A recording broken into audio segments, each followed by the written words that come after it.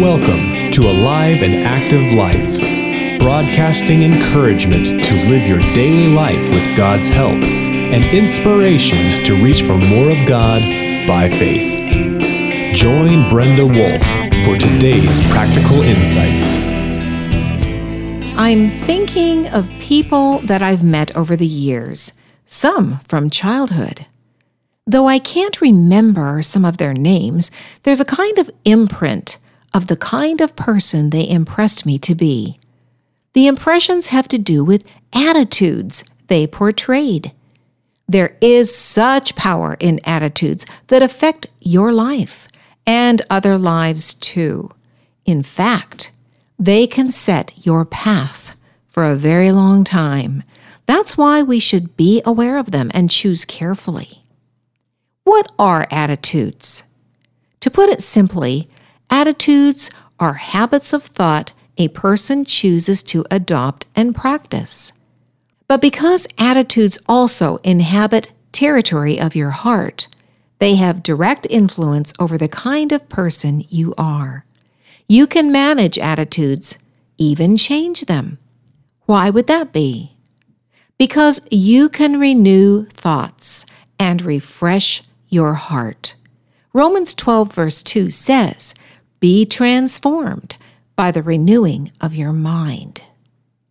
Attitudes are elements of life that reveal additional information is present. They don't just happen. They are responses to other data points, choices a person makes as they navigate through each day. The power of attitudes is enough to turn the direction of an individual, a culture group, a community, and even an entire nation. So the power is significant. Attitude power can be a very positive force, or it can be a negative force. Sometimes it's a force with devastating effects. Attitudes are also powerful enough to make life enjoyable, even adventurous, despite less than desired circumstances.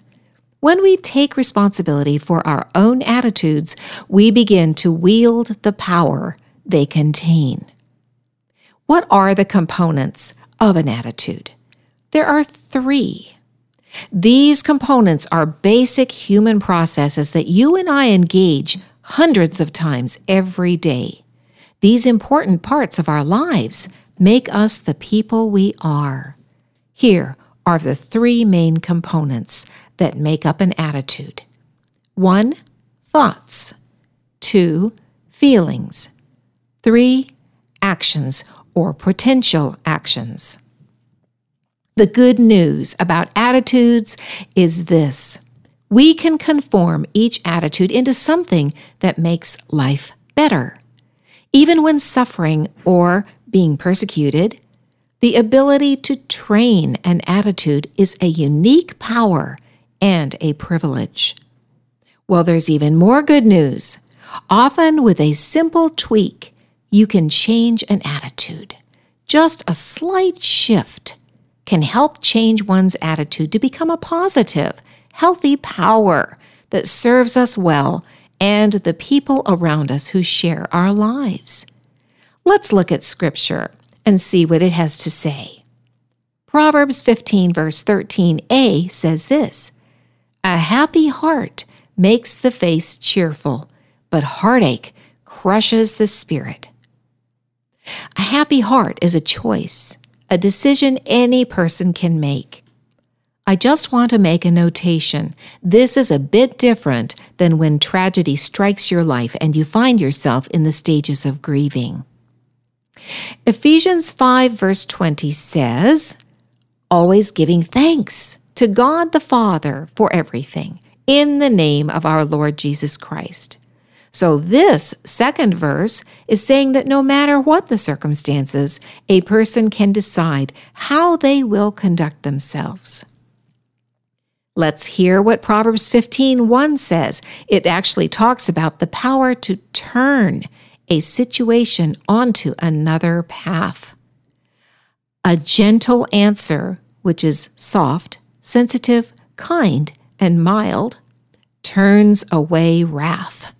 But a harsh word, which is often full of vengeance, a flared temper, anger, quarrelsome, and fury, stirs up anger. So that verse again is a gentle answer turns away wrath, but a harsh word stirs up anger. And then 1 Thessalonians 5, verses 16 through 18 is a list of helpful choices that directly influence attitudes. Here we go. First in the list is rejoice always. Second, pray without ceasing. That means all the time. Third, give thanks in all circumstances. And fourth, this is the will of God in Christ Jesus for you. This verse promotes the attitude of gratitude. God loves when his children are thankful. This attitude brings out the best in a person and connects them to God's original design. Let's briefly summarize our content today that we've covered so far. First of all, your attitudes influence yourself and others around you. Then, this influence is a power that God created you with. We went on to say that attitudes have three components: thoughts, feelings, and actions or potential actions. And then we said that attitudes can be conformed into something even more influential. In other words, you can train them. We also said that with a simple tweak, many attitudes can be changed. And then finally, you can adopt an attitude, which we'll cover later in today's content. There is a saying by Chuck Swindoll: life is 10% what happens to you and 90% how you react to it. This famous quote is a reminder we don't need to be controlled by our circumstances. Guess where attitudes fit into that saying? They do not fit in the 10%. They fit in the 90%. That means you do have a lot more control than you may realize. Even when things go poorly, attitudes can be the power that keeps you on track as you respond to life. Well, what about when it doesn't look good? Let's look at a longer, powerful passage from Habakkuk 3, verse 17. Though the fig tree should not blossom, nor fruit be on the vines, the produce of the olive fail, and the fields yield no food, the flock be cut off from the fold, and there be no herd in the stalls. Yet I will rejoice in the Lord. I will take joy in the God of my salvation. God, the Lord, is my strength. He makes my feet like the deer's. He makes me tread on my high places. That's a longer passage, but wow, it is powerful. Bad days, terrible things happening outside your control. That passage paints a dismal picture, but the conclusion is all about an adopted attitude. This individual insists they will make choices that influence their attitude. Notice the words they use: rejoice and take joy.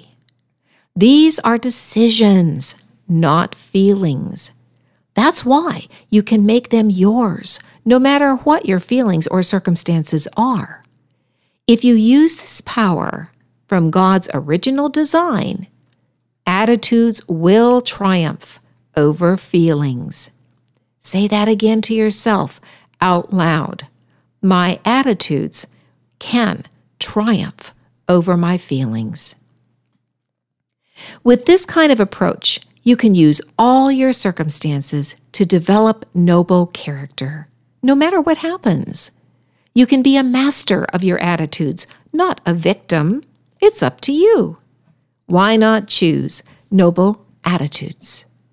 Scripture says to take every thought captive from 2 Corinthians 10, verse 5. Well, this includes attitudes. Here is another saying, and it's a choice that you can make with attitudes that don't belong. Here it is. Drive the occupiers out. That was what President Zelensky said. And it fits attitudes. Drive the occupiers out if they don't belong there. I want to give you 10 steps to develop a positive attitude. Number 1, be other-centered. Luke 6:38 says, "Give, and it will be given to you. Good measure, pressed down, shaken together, running over, will be put into your lap. For with the measure you use, it will be measured back to you." So number 1, be other-centered. Number 2, think healthy thoughts.